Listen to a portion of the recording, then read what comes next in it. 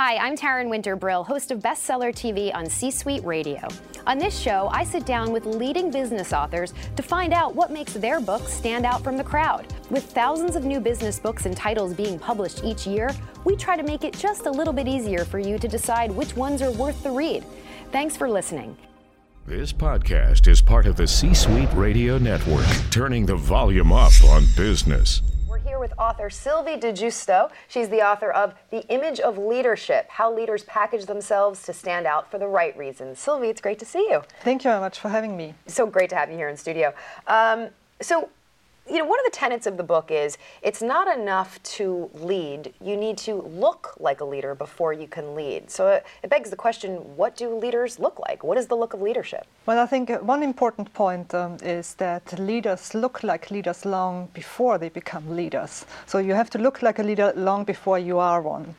It's not defined by something actually you buy or wear, like a suit. So I can't tell you if it's a suit or a certain brand or a certain designer.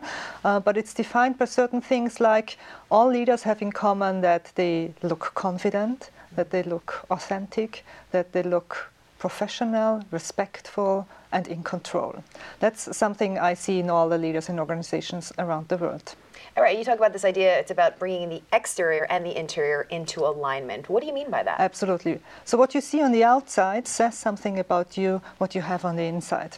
My tagline for my company is I package people, and that's exactly what I do. I help them to create a packaging on the outside that says something about their strength on the inside or helps them to hide certain things from the inside. Right, I know, speaking of, you said you're in the people packaging business. I noticed on the book, this guy, is that a chip? Yes, that's a potato chip. It's that's a potato chip with a tie. Tell me the decision behind that. Yeah. I'm not sure if you ever have noticed, but there is something very interesting about potato chip packagings. They all have something in common, that every single package of potato chips has a picture of potato chips on the outside. So packaging designer obviously show you very obvious what you're going to find on the inside. And that's something I use for my clients. We all know when we open those potato chips that the inside certainly doesn't look like that beautiful shaped thing on the outside. Right. So it's kind of a trick, but we still buy it. So you can use that. You can create a packaging, a cover of your book on the outside to kind of hide certain weaknesses you have on the inside. Right, it is a good analogy because not every chip has the same crunch. Absolutely, absolutely. Not every person has the same crunch. So we have learned something over the years. We have certain expectations how certain things look like. That's another reason we have certain expectations how a lawyer looks like, or somebody who works in finance, or somebody who works in a very creative area. Right. And the third thing is we tell a story, and packaging designer, they tell a story, and I want people to know that every day when they choose something to wear or go somewhere, they are telling a story too. Let's begin with this starting point, because in the book you discuss sort of this distinction between, we're not talking about a professional image or a professional identity. You specifically use the terminology professional imprint. Yes. What do you mean by that? Our brain makes 11 major decisions about somebody we see in the first 7 seconds. 11 decisions in the first 7 seconds. Yes, That's yes. very specific. I mean, Yes. 11 and 7. Tell me more. So if I see somebody in the first 7 seconds, my brain automatically, no matter if I want it or not, if I'm in the body of Mother Teresa or not, I do it because my brain automatically does it, makes 11 major decisions about the person I see. Is this person somebody I can trust or not? Is it somebody who is successful or not? In that 7 seconds, I make an imprint in my brain, and it's just very, very hard to change that imprint. Confirmation bias works against us. So if somebody looks sloppy on the outside, unfortunately, the imprint is that he or she also might sloppy on the inside in terms of her or his work ethics. So once you get that initial impression in the first 7 seconds, are you saying, though, based on what you just said, you can't shift? Can you change your opinion? Maybe in the 15th second or the 20th second? You can, but it's just very hard. It's very, very hard to change that because, again, our brain works against us. If we see something, our brain automatically looks for evidence. We want to be right. And that's something you should know, that that's the reason that this professional imprint is very hard to change. Okay, so let's go through the ABCDs of this professional imprint, because your book outlines that A stands for appearance. Okay, so let's discuss. It's the way they look. So, but looking good is not enough as a leader. It's an important thing. It's, if you, as I just said, if you in the beginning already leave a certain imprint that you are not the leader they want you to be, it's going to be very hard for you. But A is the appearance, and it's a very, very important part, because it's kind of a filter we have in front of us, the way we look. But it's not enough. Afterwards, it's the B, the behavior, how we behave, how we act, how we interact with each other. It's also communication, the C, how we talk to each other. What we say is important, of course, too. And what I add is the digital footprint, the D. Because nowadays, unfortunately, first impressions are not always made in person.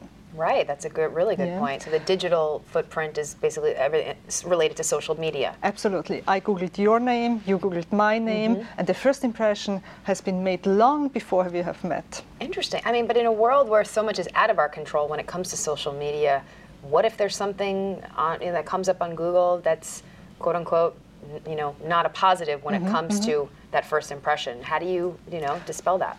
Then you have to make sure that either you delete it, that it disappears, or you put so much positive things on that the negative things just, kind of disappear at some point. So based upon this idea of the professional imprint, ABCD, appearance, behavior, communication, digital footprint, does it beg the question then, is leadership a one-size-fits-all formula, so to speak? Oh, no, absolutely not. Every leader is unique. Every person is unique. Every leader has unique aspirations, works in a different industry. Every position is unique. So there is no one-size-fits-all formula, and that's a big difference between my book and the other books on the market, that I don't sell you that one-size-fits-all formula. Because it can be a suit. A suit is certainly a good idea for a leader, but it doesn't have to be, not for everyone.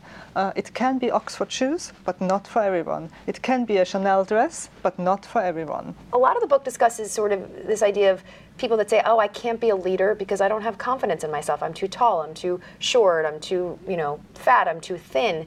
But you're saying that anybody can be a leader. It comes in all different shapes and sizes, and the key is confidence to transcend that thinking. Absolutely, absolutely. That's something all successful leaders have in common, that they work with what they have. They are confident with the bodies they are in. They are confident with the age they are in. They are confident with the gender, with their color. They are just confident about who they are as a person and as a leader in our organization. What about some people who think, following these guidelines, it's going to stifle my personality? Can you be a leader and still have a personality? Absolutely, absolutely.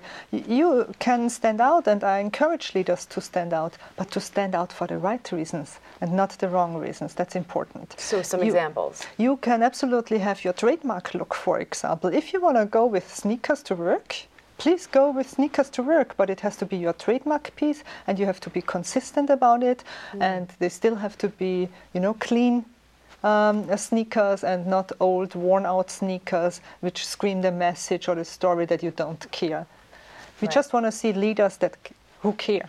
So that was my next question. So trademarks or having a signature look is okay in the world of leadership? Absolutely, absolutely. I mean, we have seen many very successful leaders in the past and in the current who do that. And if I talk about black turtlenecks or about flip-flops, everybody knows exactly who I'm talking about, and they have those trademark pieces. But very often people make the mistake that they think, it's just okay if I wear flip-flops at work because somebody else obviously did it very successfully. But as long as you didn't invent a multi-billion-dollar organization in your garage or wherever, there is no reason for you to wear flip-flops at work. Okay, so unless you're the head honcho, the guy doing the hiring, flip-flops, no. Okay, anything else on the must-know, the no list? Everything that stands out for the wrong reasons. And that's something I very often see, is that people just misuse clothes. There is a purpose for every piece of clothes. Flip-flops are made for the beach. So why should I wear them anywhere else than at the beach?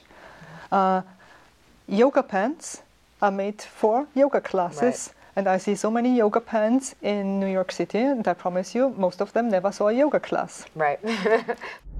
C-Suite Radio.